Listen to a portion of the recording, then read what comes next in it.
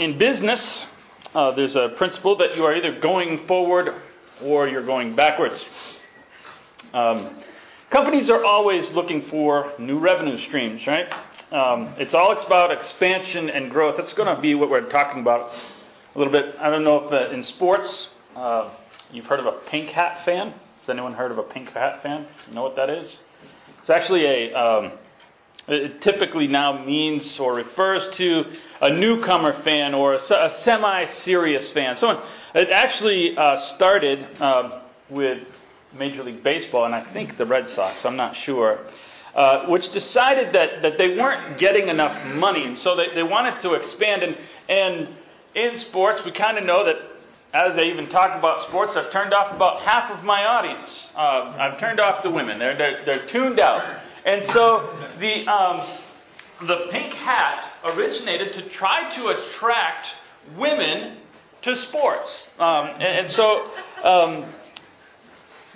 So we refer to, and they're not serious fans. They don't really care about sports, right? And of course, this spread to other sports, and all of this is why? To expand and find more money. We're not going to be talking a lot about sports. That's my sports analogy for today.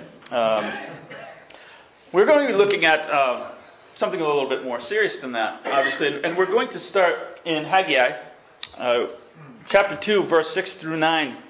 He says, "For thus says the Lord of hosts, yet once more, a little while, and I will shake the heavens and the earth and the sea and the dry land. I will shake all nations, so that the treasures of all the nations shall come in.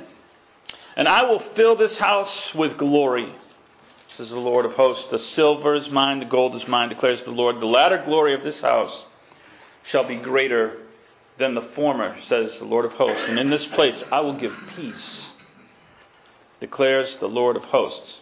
He wanted you to know that the Lord of hosts was declaring this. He said it quite a few times in there.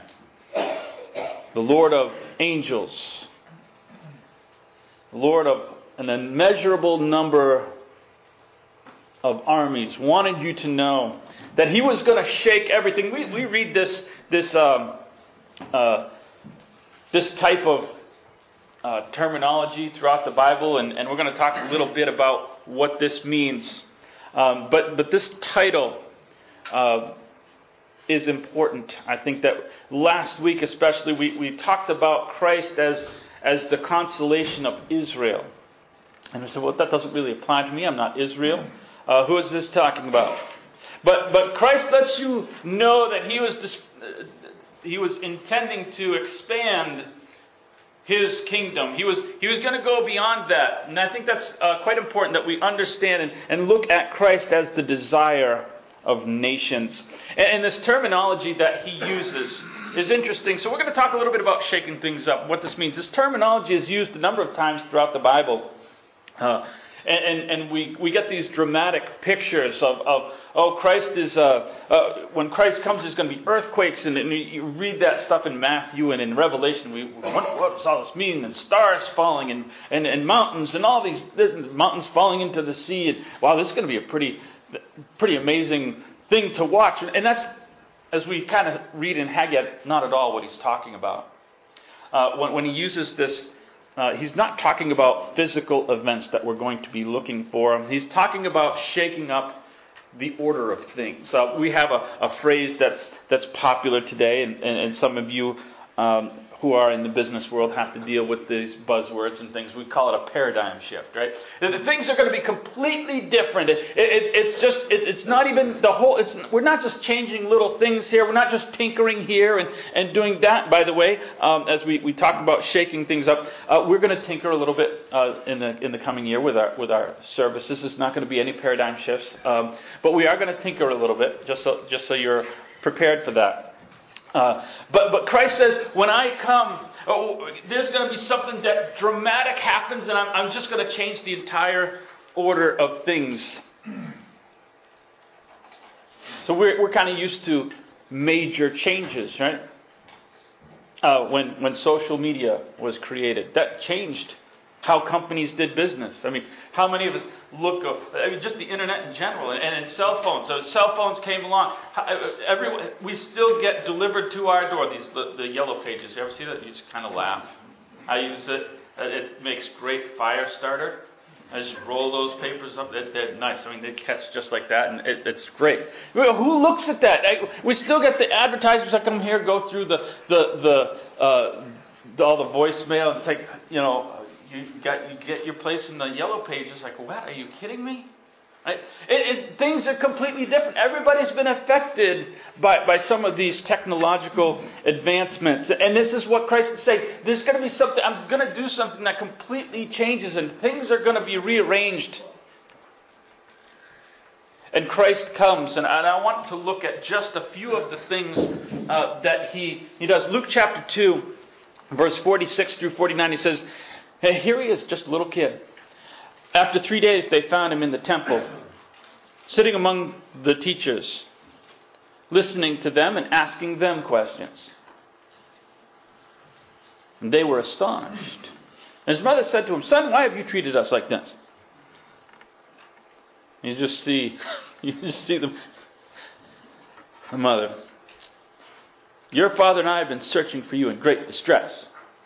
And he said to them, why were you looking for me? You came back to Jerusalem, and you spent a whole day or however long looking in Jerusalem. Didn't you know where I would be? Why didn't you look here first? You'd have saved yourself a lot of grief. Don't you know that I must be about my Father's house? Right?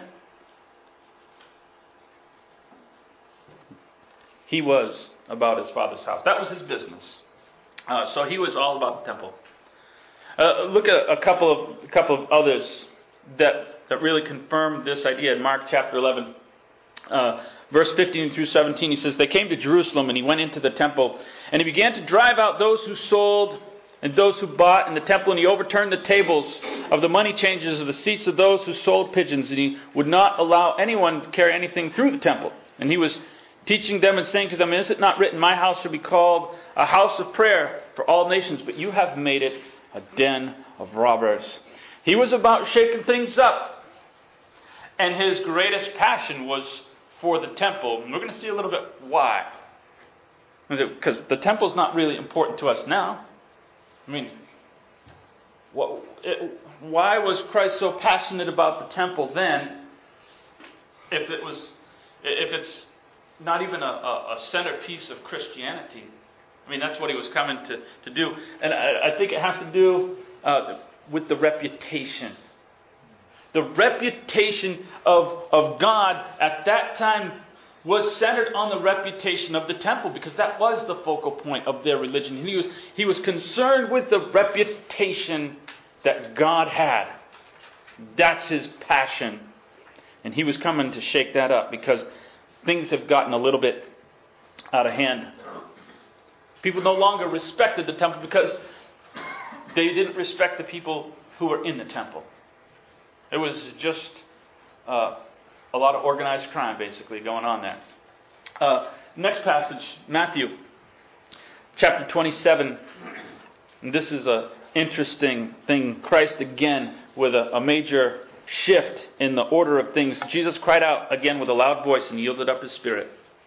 Behold, the curtain of the temple was torn in two from top to bottom, and the earth shook, and the rocks were split. Now, there's a lot of interesting things in here for such a small verse.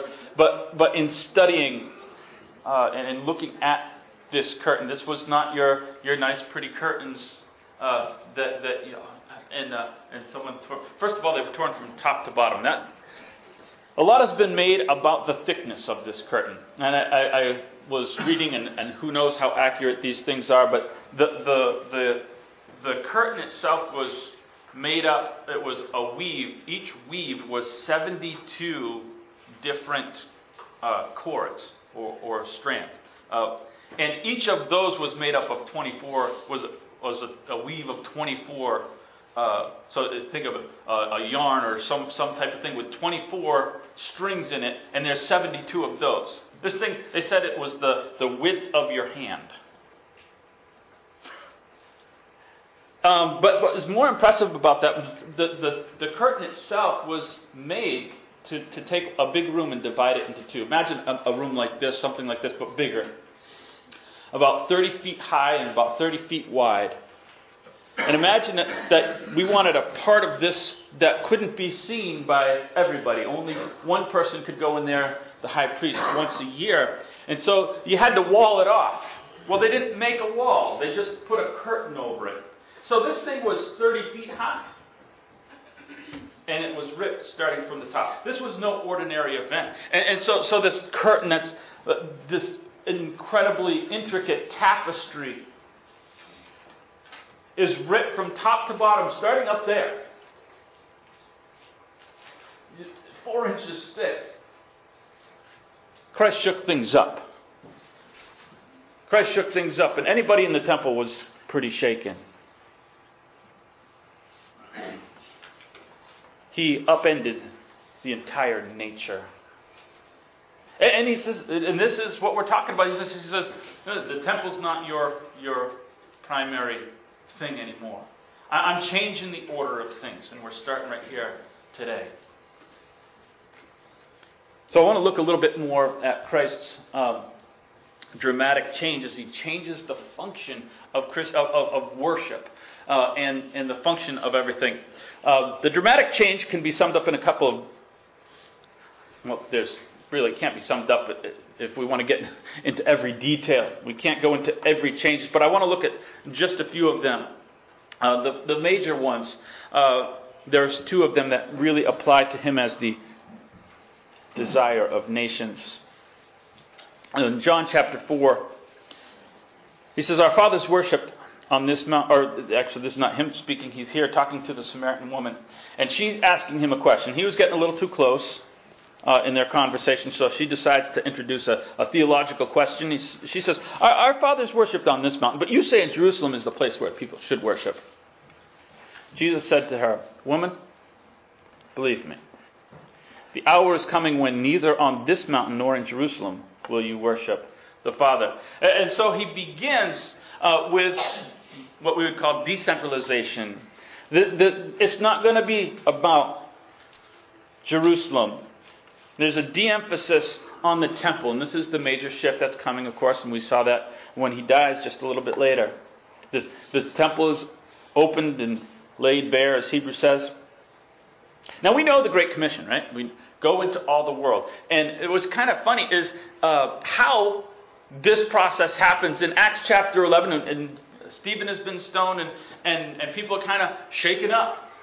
And so what happens in Acts 11, we see the next shift. He says, now those who were scattered because of the persecution that arose over Stephen traveled as far as Phoenicia and Cyprus and Antioch, speaking the word to no one except Jews. And they think they're fulfilling the Great Commission because they're going into all the world.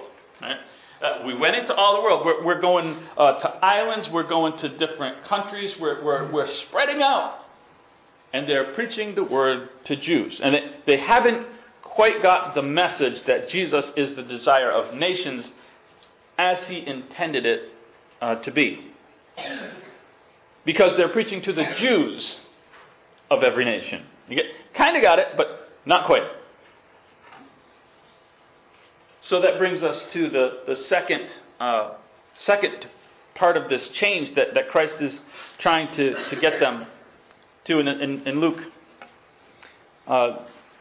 chapter 2, verse 29 through 32, he says, Lord, you are letting your servant depart in peace according to your word. For my eyes have seen your salvation, that you have prepared in the presence of all peoples a light for the revelation to the Gentiles. And this is Simeon. We read this last week. And a glory for your people, Israel. There's this expansion. He's got... I can only imagine the people hearing this in the temple. This statement was made in the temple. A light for Gentiles. Say what? Yeah. Did you not catch anything in the Old Testament Just a passage in the Old Testament. As they're going through the expansion here. Isaiah 62. He says, "For Zion's sake I will not keep silent, and for Jerusalem's sake I will not be quiet, until her righteousness shines forth in brightness, and her salvation like a burning torch. The nations will see your righteousness, and all the kings your glory, and you shall be called by a new name that the mouth of the Lord shall give." This was the entire... You can go through passage after passage after passage in the Old Testament talking about how God was going to give it to all peoples, all nations. The word nations is the word Gentiles. It's the same exact word. The Gentiles are going to see the glory. And they go, you know what, we're going to go to all these other countries, we're going to talk to Jews. No, that's not the message. That's not it. So they had to Peter had to have an express written invitation to speak to people who weren't Jews. Because sometimes it's hard to get the message. Sometimes it's hard for us to take hints. Right? So we want to not just know some things about Christ as the desire of nations. We've looked at his mission a little bit, but we want to know it a little bit more deeply and personally. And I want to talk about our unnamed desire.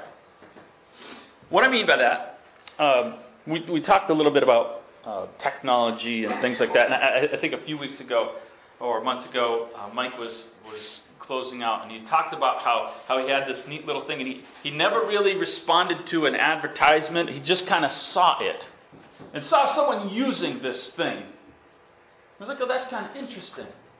You've never gotten an advertisement encouraging you to... there are advertisements in competition for iPhones, but no one really ever had to tell you, you need to be convinced that you need a smartphone, whatever brand. Maybe this specific brand, you should get better than that one. But no one ever had to convince us that we needed these things. They just appeared, and it took over like an invasive species.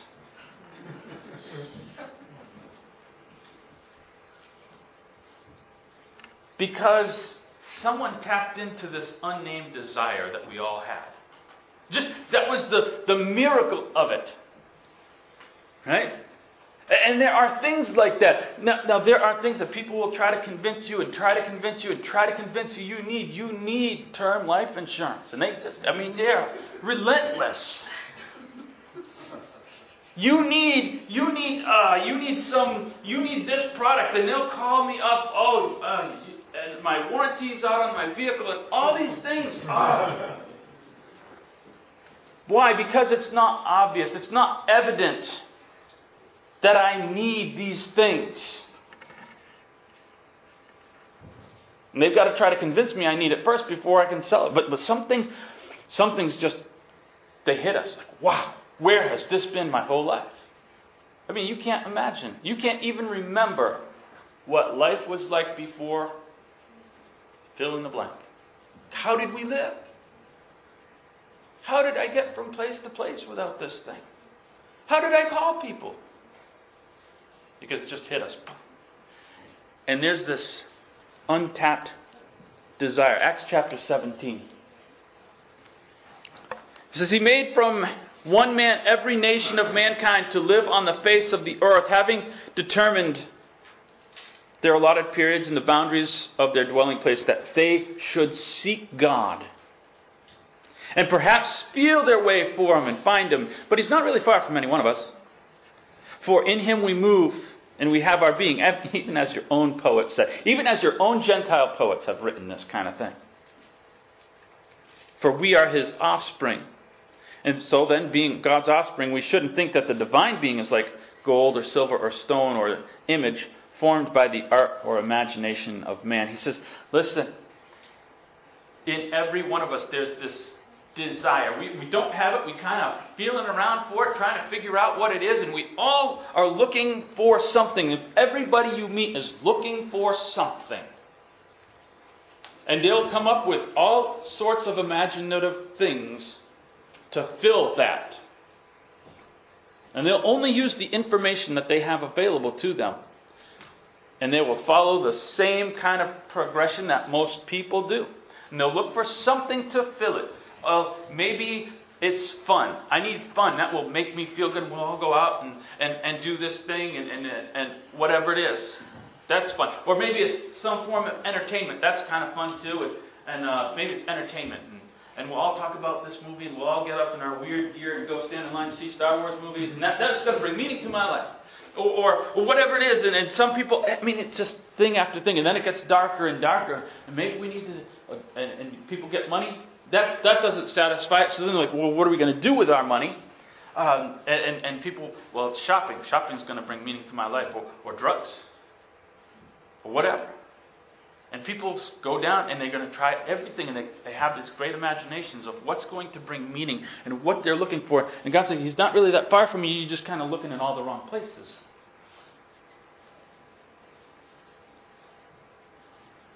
But He's put it in it. There's that unnamed desire that we have, and we just not quite getting it.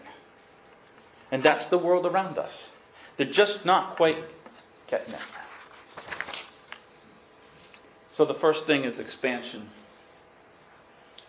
And well, I want to talk about preservation. There's a common method of expansion. You notice the movies that you watch? You ever? I haven't seen a good movie lately. Right? A year ago for Christmas, my wife's brother got us movie passes. Well, they're expensive. So I'm like, well, I'm going to use these when a good movie comes out. They're still sitting in my drawer. So I'm like, I'll just wait for that to come out on DVD. I'll just kind of wait for that to come to Netflix or whatever. I don't even have Netflix. I'll wait for that to come out on something where I just rent it. So that's not worth going and seeing, spending that. I'm still waiting for a good movie. It's a year later.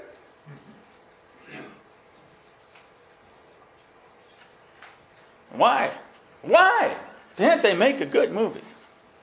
Tell you what, it's all superheroes now. And get used to that because it's not going to change. The reason why is because of expansion. It's because the biggest thing in the biggest money right now is China. Well, your great acting movies and the drama and a lot of the stuff that really moved us was based around American culture, and that doesn't translate. It's all about, listen, punching and comic book plots, that plays in any country, in any language, so it's easy to translate. And that's why you have the movies you have. It's all about expansion. So what's happened is they've had to water down things for expansion, for those new revenue streams. And when we talk about the gospel, there's this same tendency. There's this desire to expand.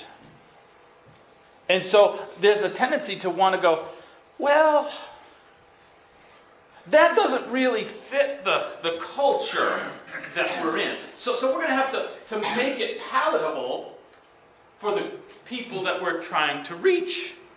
And we do the same thing that all the movie producers are doing. Let's boil this down to a simple comic book plot for people. God says, no. This guy affects your hymns. Constantine the Great. Now, you look at your Christmas carols, and I point out frequently, Katie doesn't like it, the errors in our Christmas songs. Right? Now, some of your Christmas songs are wrong just because someone casually read things and didn't pay attention to it. Probably the worst one is "We Three Kings of Orient Are," in which you have shepherds following a star. No, they didn't.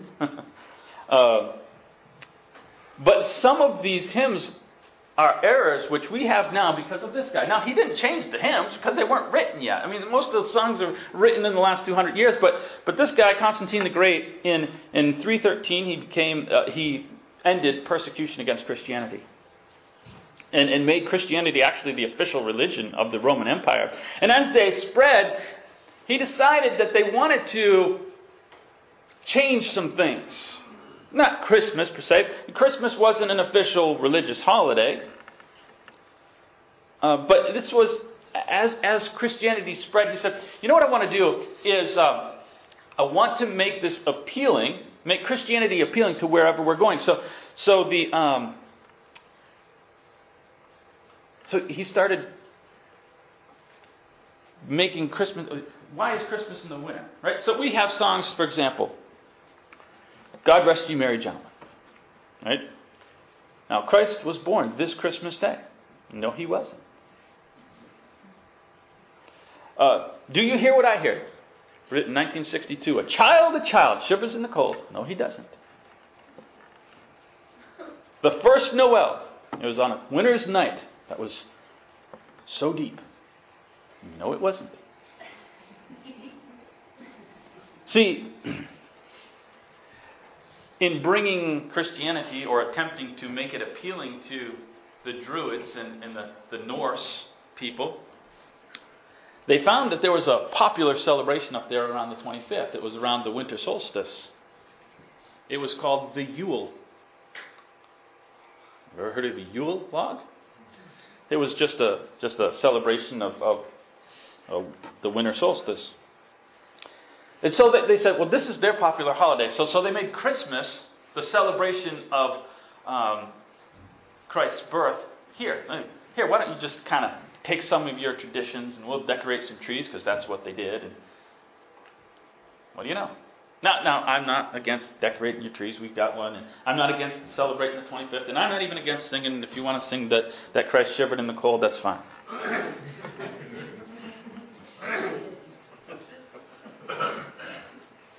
But I want you to understand, this was, and it doesn't make a difference, because Christmas is not an official holiday.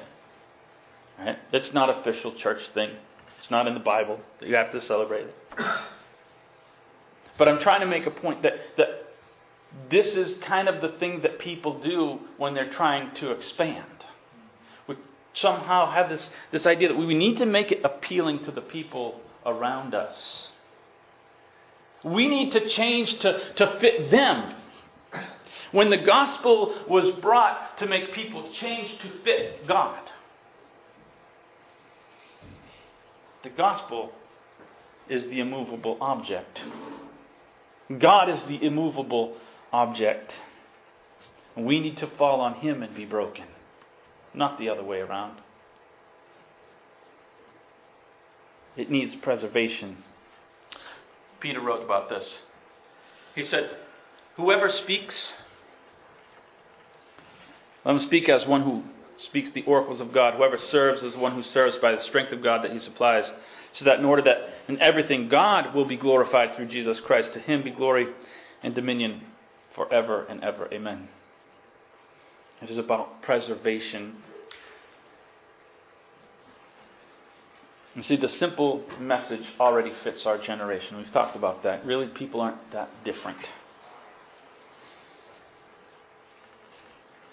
People haven't changed in thousands of years. The technology changes. The way we interact has changed. Societal structures have changed. But our world still needs Christ. And it needs the same Christ that the world needed when He was born. People have been attempting to use the same things for thousands of years to fill human needs. Entertainment then looked different from entertainment now, but it's still entertainment. Money then looked a little bit different from money now, but it was still money. Booze was the same as was now. Whatever the thing that people use to fill the holes are the same things that they use now. So the world still needs the same Christ. People have been complaining about things in our world for centuries, for millennia. People's complaints are an opportunity to introduce them. Look at complaints as an opportunity to introduce them. There's something that they're not getting. There's a disconnect with something, and they're not All a complaint is something, I'm searching for something, and I'm not sure what it is, and this isn't doing it. That's an opportunity to introduce them to the thing that they need. That's what a complaint is. What are you dissatisfied with? And so as we close, I just want to ask a question. Am I excited about what I have? When I was a senior in high school, I was staying with a family. I moved up to a different state. My mom was in New York, and I hated New York. And so for my senior year, I moved and stayed with a family. He was kind of the guy that took me in as a little kid, and kind of was my dad. So I stayed with him for my senior year. Well, we went and had Christmas at his parents' house, and his parents were elderly. And they knew I was kind of I liked mechanical things and electrical things, and so his dad got me one of those, those science kit things. They're like for 8-year-olds, and I was embarrassed. Oh man, was I embarrassed! And I could feel the embarrassment of everybody around me. I was not excited about this gift. But I've known this family since I was a little kid. And so I had to fake that I was excited about this gift. I ended up giving it to Barry's little kid. I was genuinely not excited about this gift. I desperately didn't want to hurt their feelings. You ever not been excited about something you got? Like, how are we going to re-gift this? What are we going to do? Am I excited about the gift I've been given? Or am I kind of embarrassed about it? Sometimes we're excited about the gift I have. I mean, we're excited here. But am I excited when I leave here? Am I excited to share this with people? Am I looking for an opportunity? How can I do this? Say, look for the complaints. That's how I do it. Look for the complaints. If you can't find anything else, it's an opportunity to I have this thing. I have this gift that's exciting to me. And excitement looks different you might not be the yay, hip hop and jump around, and that might not be your kind of excitement. But you might be just the type of person that's genuinely emotionally affected by something. But we have this incredible gift. That Christ came. We went Wednesday night and talked about how we look at all the gifts that were given to Christ. But the majority of the gifts in the Christmas story are not the gifts that people gave to Christ. They're the gifts that Christ came to bring to us. Hope and peace and forgiveness of sins and salvation. There's a whole litany of gifts in Matthew 2 and in Luke 2 that Christ came to bring. Am I excited about those gifts? We're going to close.